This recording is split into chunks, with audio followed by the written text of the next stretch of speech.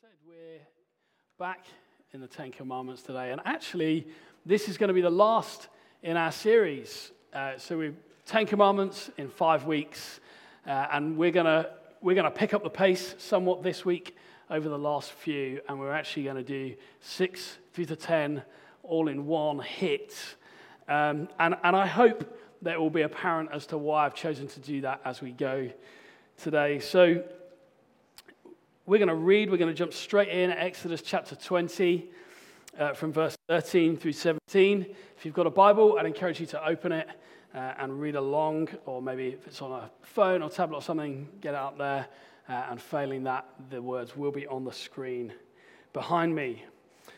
Let's read together, shall we, from Exodus 20. It says, "You shall not murder, you shall not commit adultery, you shall not steal, you shall not bear false witness against your neighbor.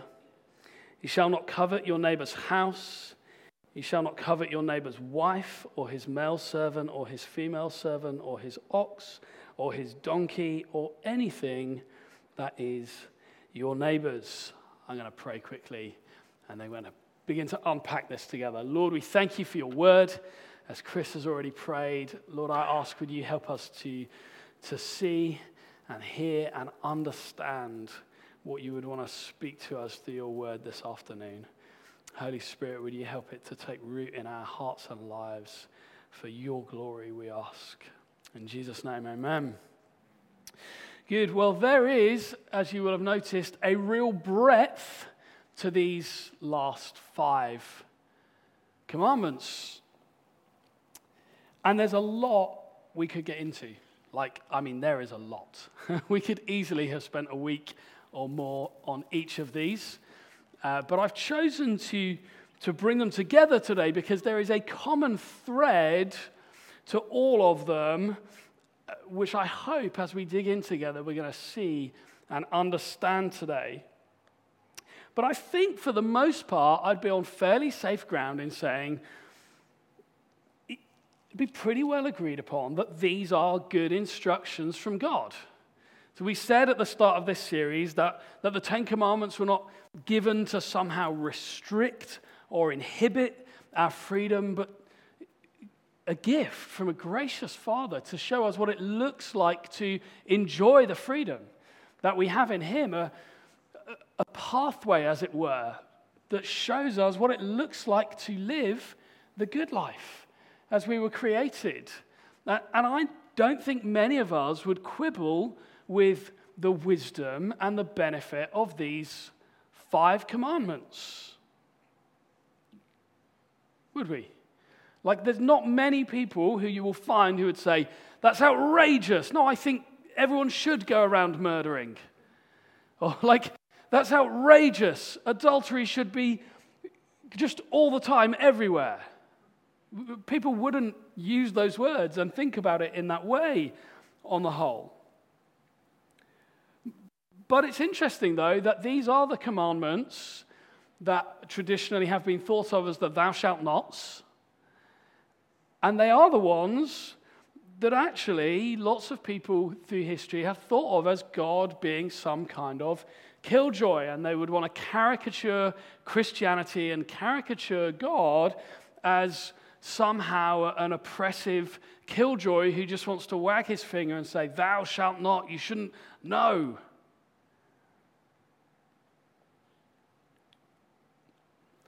But we're going to dig in because I think, as we've said, murder, adultery, theft, and coveting or jealousy are not generally seen as good things for good reason, because these things don't result in human flourishing, do they? They don't, okay? Hopefully you don't need that spelling out. So the way we're going to approach this is we're going to go through one after another. We're going to look at what the commandment is, and then rather than looking at what that prohibits, because I think that A, we could spend ages on the breadth of that, and B, most of them are pretty actually self-explanatory, unless we're going to really burrow down. We're going to look at the heart behind why we might break those commands and how we might break those commands. And hopefully as we do that, we're going to see a common thread that will bring us to a point of saying, Lord, we need your help in this. And so we're going to dig in on each one and see how we might respond today. The first, you shall not murder. Now, I'd imagine, as we've said, that we could all agree in this room that murder is wrong. And most of us haven't attempted it. In fact, I would hope that no one here has. But I don't know that for sure, right? What I do know, interestingly, though, is that the majority of people, if they're honest, have found themselves thinking about killing someone else at some point in their lives. Just entertaining the notion. We're not going to get into the reasons that murder is wrong, though there are many reasons that we could find from Scripture as well as from common sense. But why do people do it? And why do many of us, at some point in our lives, find ourselves contemplating it? Well, in general, it's because we harbor a belief that there is a problem, either personal or corporate, communal, that would be solved by killing that person. Okay? I'll say that again. The reason, by and large, that murder is a thing is that people believe that there is a problem, either personal or communal, that would be solved by killing that person. There is something that would be made better from the killer's perspective if that person were dead. Often a personal feeling that you've been wronged in some way and that person needs to be made to pay for the wrong that you have felt. Now, Jesus takes this command of you shall not murder a good step further. I'm sure many of you have read this, but in a section of teaching found in Matthew chapter 5, Jesus said this to those who were gathered around listening to him from Matthew 5:21. He says, you have heard it said, or you have heard that it was said to those of old, and he now references the Ten Commandments, you shall not murder. And whoever murders will be liable to judgment. But I say to you that everyone who is angry with his brother will be liable to judgment. Jesus takes it a whole step further and says, it's not just the action, it's the heart attitude towards your brother. It's the contemplation of it. It's not harboring anger. What's Jesus saying here? He's saying any sense of, I'll get them for that. I'll pay them back. I'll make them pay for doing that to me or to them. And it has the same root in our hearts as the act of murder, which is why Jesus takes it there, because he wants to address our hearts, which is where our behavior ultimately stems from. It's the idea in our hearts that in some way we believe that getting even will in some way make things better for us. There's a kind of catharsis to this, like I would feel better if they could be made to pay for what they've done.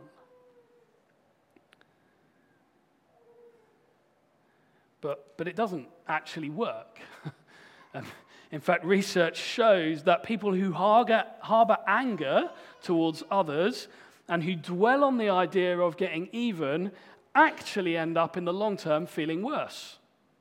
Like it just chews you up inside. In one study, participants were provoked with criticism, so deliberately wound up, and then asked to hit a punch bag while thinking of the person who criticized them. So there was an immediate physical, like, take it out, get even with them for what they said.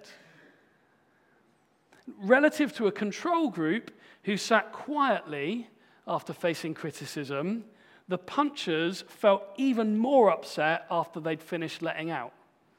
Isn't that interesting? Dwelling on the thought, harboring it, fueling it in action. I'll get them for what they did to me. Actually made them feel worse. The lie we believe is that it will help us, that it will solve a problem, but it doesn't.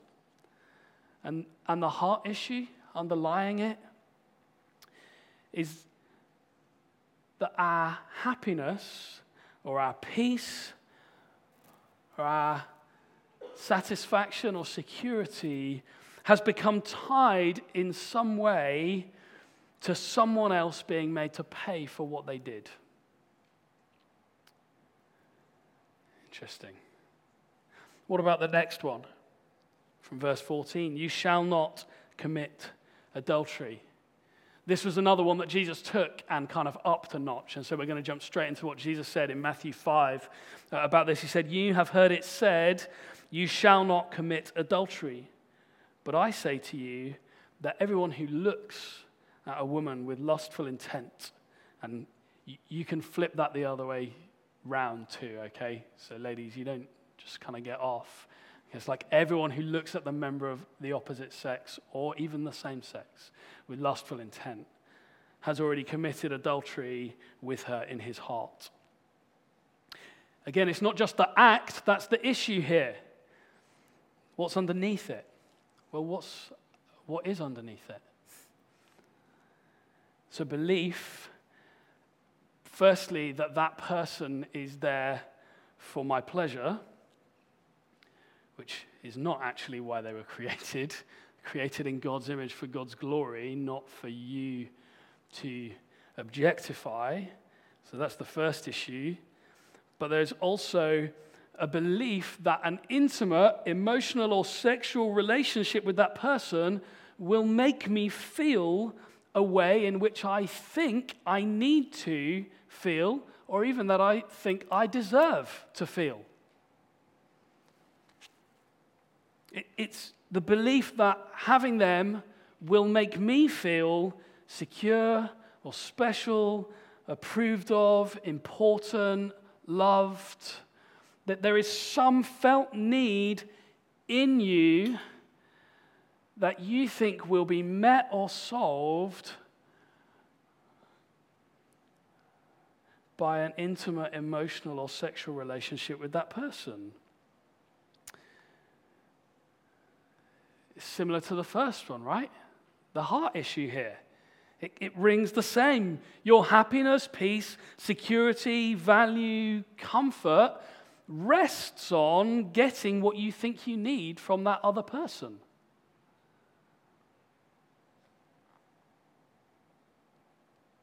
What about the next one?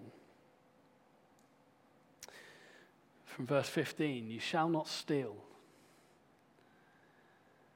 Again, this one generally doesn't get a lot of pushback in society. Like most people are agreed that theft is wrong. And as with the others, there's loads we could get into. You have to forgive me for going through these quickly. It's because there's this overarching narrative that I think we need to grasp hold of today. Because I think when we assess, again, the heart attitude that underlies and sits behind theft, by and large, is broadly the same again. It's a belief that I want or need that possession, that thing, to such an extent that I'm prepared to take it from someone else, to deprive them of it in order to meet my felt need.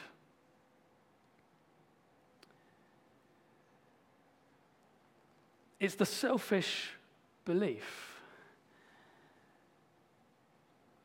that thinking having that thing will satisfy my need to such an extent that I'm prepared to deprive someone else of it in order that I might have it. The need that I believe will be met in me for whatever I think that thing will bring me. Pleasure, comfort, security, joy, whatever it might be. It's a selfish motive. What's happening in our hearts is that we're saying, I'm more important than that person who I'm going to take it from. And my happiness or comfort is dependent on getting that thing. You see how these commandments start to tie together. It keeps going. What about the next one? From verse 16, you shall not bear false witness against your neighbor. Now, we've got to understand a little bit of context. This isn't just simply lying. It sounds strange, doesn't it? It's like a kind of court language, and essentially it is. So, for someone to face charges, for a charge to be brought against someone, it would have to be on the strength of 2 or 3 witnesses. And so, in context, what is being said here is if you're called as a witness against your neighbor, don't do it if you can't be completely full of integrity in that. It's a command about lying specifically about another person.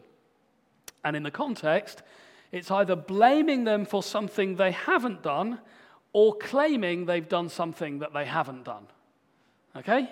That's essentially what's being talked about. It's lying about someone else, blaming them for something they haven't done, or claiming they have done something that they in fact haven't. Why? Why would you do that? Well, perhaps to cover for your own sin, your own error. I can blame it on them. And if there's someone else who can blame it on them too, then I get off. Why would we do it? What's the heart underneath it? We lie because we want something that we might not get if we tell the truth. Or because we believe we need what we might lose if we tell the truth. That's why we lie. Okay, we lie, we would break this commandment because we want something that we might not get if we tell the truth, or because we're afraid we will lose something that we believe we need if we tell the truth.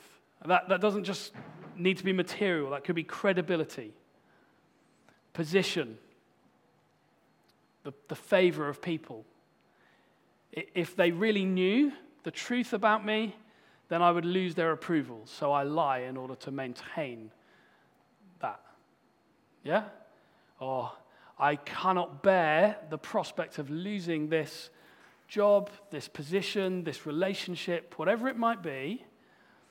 And so you lie in order to keep that thing that you believe you need and that you're scared of losing if you tell the truth. Does that make sense? Yeah? So again, what's happening here in our hearts? We believe that our happiness or our peace or our satisfaction is dependent on having what we might lose if we tell the truth. We tie our contentedness, our security to something to such an extent that we would break this commandment in order to keep it. Finally, from verse 17, you shall not covet your neighbor's house. You shall not covet your neighbor's wife. That generally leads to adultery, but this is pulling it back a notch. Or his male servant, or his female servant, or his ox, or his donkey, or anything that is your neighbor's. I mean, essentially, this is looking at someone else's life, and instead of being pleased for them, it's wanting it for yourself. It's looking at what someone else has, the relationships they have, the home they have, the job they have, the position they have, the possessions they have, and believing that if you had that too, then you'd be happy. You'd be content. You'd be fulfilled. You'd be satisfied. It might not result in the same action as theft, although it does in some cases, but it's the same issue in our hearts. And actually, it just leaves us in a mess. A quote that says, "Comparison is the thief of joy." See, when we spend our time looking at what someone else has and wanting that for ourselves instead of being content with what we have, the whole time we're doing it, we'd never be content. We won't experience joy, just frustration. You know, essentially the whole advertising industry is predicated on the idea of breaking this commandment, 17. It's built on this idea. So God says, don't covet anything of your neighbor's or someone else's. And advertisers go, we are going to do everything we can to make you covet. Because that's how we can sell you stuff. So they show you people enjoying experiences and relationships or property in such a way to get you to think, I want that. If I had that, I'd be as happy as those people on the advert. And when you say it like that, it sounds stupid, but we're all suckers for it. That's why they do it, because it works. Like we've had this conversation with our children, and you think on the surface it seems so obvious. You put an attractive person having a good time in a place or with a particular product, and at a subconscious level, we covet. We go, yeah, like I would be as good looking and as happy as them if I had that thing. Like, and none of us are stupid enough to say it out loud. But we buy into it. We buy into it all the jolly time. And let's be real, out of all of these 5 commandments, this is a really tough one. But the root in our hearts is precisely the same as the rest. All of the things that we're told not to do in these commandments have the same root, which in the end bears fruit in our lives and stops us from living the good life. And that lie that our hearts so readily believe and chase after is a belief that our happiness or peace or contentment rests on what we do or do not have.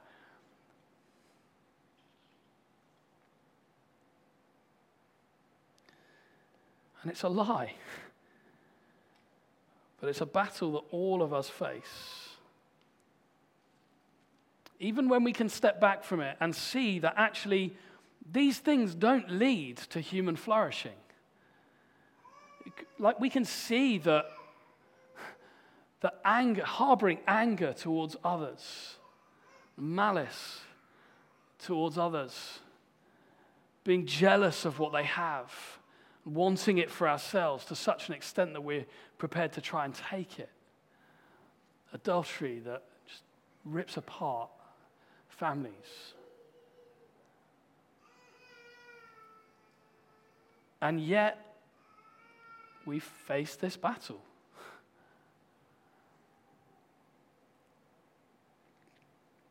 And here's the problem. And this is why we do it. If I can quote Bruce Springsteen. See, one of his songs, and he absolutely hit the nail. I'm not a massive Bruce Springsteen fan, but I just think he hit the nail on the head when he sang, "Everybody's got a hungry heart." Everybody's got a hungry heart. See, every day when we wake up hungry and thirsty. Physically, yes, but spiritually and emotionally too. And we head out into our day hungry and thirsty, looking for things to fill us up.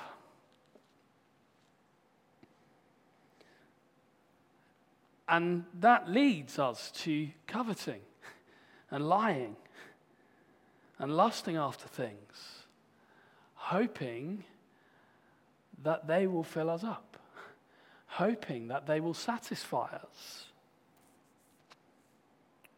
But they don't, do they? And so we keep going, and we keep going on this treadmill. They don't, because the things we end up pursuing don't endure. Many of them don't even last a few years before they wear out and need replacing, or there's a newer model. We get bored of them. We want the novelty. We try to pretend it isn't so, but we see this all the time, right? And as we go through this cycle of trying to fill up, we're searching for meaning and satisfaction, fulfillment, contentment, peace, but it never truly comes. We imagine that it's possible, and at times we fool ourselves into thinking that we've found it, that we've done it. We make believe that that car or that house or that new phone or that relationship or that job or promotion will make all the difference. That if we could travel to the place we want to or conquer the wall we've always wanted to climb, then. But what happens? What happens when we do? I mean, you guys have experienced this. What happens when we do? For a moment, we fool ourselves. We've done it. I'm happy. I'm satisfied. I'm content. The relationship is working. It's bringing what I thought it was going to. But it doesn't last. It brings us a moment or two of pleasure. A hit of dopamine, a feeling of success, a rush of adrenaline, a distraction from the treadmill, escapism, just for a while. Things seem new, but soon enough they seem old again. And the quest begins again. And the cycle continues. Everybody's got a hungry heart. No sooner have you made a change to your circumstances than you realize you need to change something else. Come on, guys. You know this to be true. You know it to be true for yourselves. If you stop and allow yourself to consider it, you know it to be true. And as we do, each one of us finds ourselves breaking God's holy law, failing to enjoy the good life that He's called us into. But there is another way. There's another way. St. Augustine said this of God. He said, "Our hearts are restless until they find their rest in you." Our hearts are restless until they find their rest in you. The truth is God has put a longing in our hearts that cannot be satisfied by anything or anyone other than Him and who He is for eternity. When we take these things under the sun that we can see and touch and smell and taste and hear, and we build our lives on them and the pursuit of them, then we are in for a life of frustration and restlessness. Because we try and make ultimate things out of them. We ask them to do something for us which they can't do. We ask them to bear the weight of our hope, and they are simply not substantial enough to do that. We build our lives on them and place our identity in them, and they don't last. And when they don't last, we end up feeling lost. groping around in the mist, lying, cheating, lusting, stealing, trying to find something else to pin our identity on. Maybe to be the smartest, or the richest, or the one with the latest tech, the nicest house, the best looking partner. They're not evil things. In fact, lots of those are good things. It's good to be married to someone who you find attractive and you enjoy spending time with. That's a good gift. It's good to use your intellect that God's given you. It's not wrong to have a good job. It's a good thing. In their right and proper place, they're gifts to be enjoyed. But they're not ultimate. When we place our security or our comfort or our happiness or our identity on having them,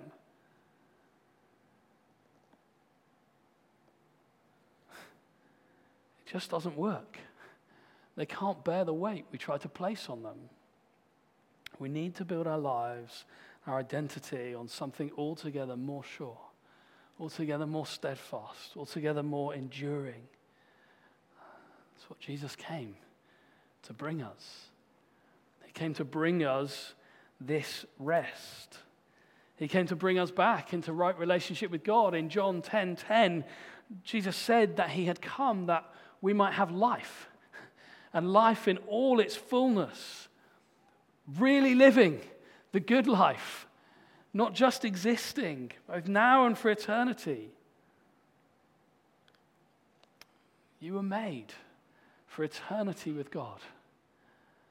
Your heart will be restless until you find your rest in him, until you look to him and him alone to satisfy you, until you look to him and him alone for your identity, until you look to him and him alone for your peace and joy and security. Until you do that, you're going to be restless and frustrated, and you're going to keep breaking these final 5 commandments. So the promise of eternity secured for us by Jesus at the cross is our true rest. Our true rest that allows us to make sense of this life and experience true contentment here and now, whether we have or don't have. The Apostle Paul wrote about this in Philippians chapter 4. If you've got your Bible, why don't you turn there with Philippians 4 from verse 12.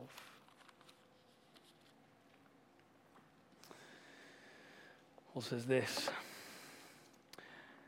I know how to be brought low, and I know how to abound in any and every circumstance. I've learned the secret of facing plenty and hunger, abundance and need. I can do all things through him who strengthens me. The secret of being content in any and every situation. Like Paul had gone through highs and lows like most of us just couldn't even begin to think of. Been shipwrecked, imprisoned, beaten, had the adulation of people. Like he was like a Jew of Jews. He was esteemed as a incredible, upright man before he came to faith. He had the praise of people. He'd experienced highs and lows. He knew what it was to have an abundance and what it was to have nothing. And in all of it, he said he'd learned the secret of being content. How? How was Paul content? Paul's contentment was Christ. He had experienced more ups and downs than you probably ever will, but his hope and happiness and security didn't rest on those things? What's your hope, happiness, and security resting on? Where are you trying to find contentment? See, finding your identity in the finished work of Jesus, in what he's done and who he says you are, frees you to live the way you were designed, frees you to live the good life. Finding your identity and your security in him and what he's done for you brings true freedom. It's the secret of contentment. Morning by morning, day by day, coming to him, remembering the hope we have, the life which we have through his death and resurrection. When we find our identity in Christ, rather than just what others say about us, when we root it in him, rather than the praise of people, then we can know real peace. See, when you find your identity in Jesus, rather than your possessions or your position and how that makes you feel, then you really can find peace. Because whether you have a little or a lot, it doesn't define you anymore. Whether you ever make it in the eyes of people or not doesn't matter, because you're fully known and fully loved by him. Your present hope doesn't rest on external circumstances, but on your eternal destination. And as you live in the good of that, you're freed to live the good life. You're freed to live the good life. Money can just be money. You don't feel like you have to have it for status or power or position, which means you can use it for God's glory and the good of others. You can give it away or spend it without worrying. You're free. Money isn't your master. It doesn't own you. You're not looking for it to fulfill you in some way. Your job can just be a job. It doesn't define you. You can be diligent at it. You should work diligently at it to the best of your ability. But succeed or fail, it doesn't define you. Whether you get the promotion or not, it's not where your identity rests. You're free to live the good life. Secure in him. Relationships no longer need to be about meeting some need in us or making us feel a certain way.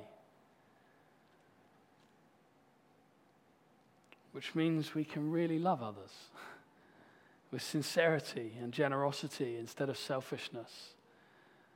When we're not looking for relationships to try and meet some felt need in us, then actually we can approach them with selflessness and generosity. We can get into relationships with other people out of how we can love and serve them, how we can care for them. Sounds like no, it's back on. It just ducked out for a moment.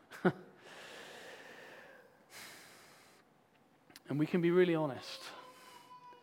We can be really honest. Because we're not worried about what we might lose if we tell the truth. Godliness with contentment is great gain indeed. This is the good life. It's the good life here for us to enjoy in Jesus.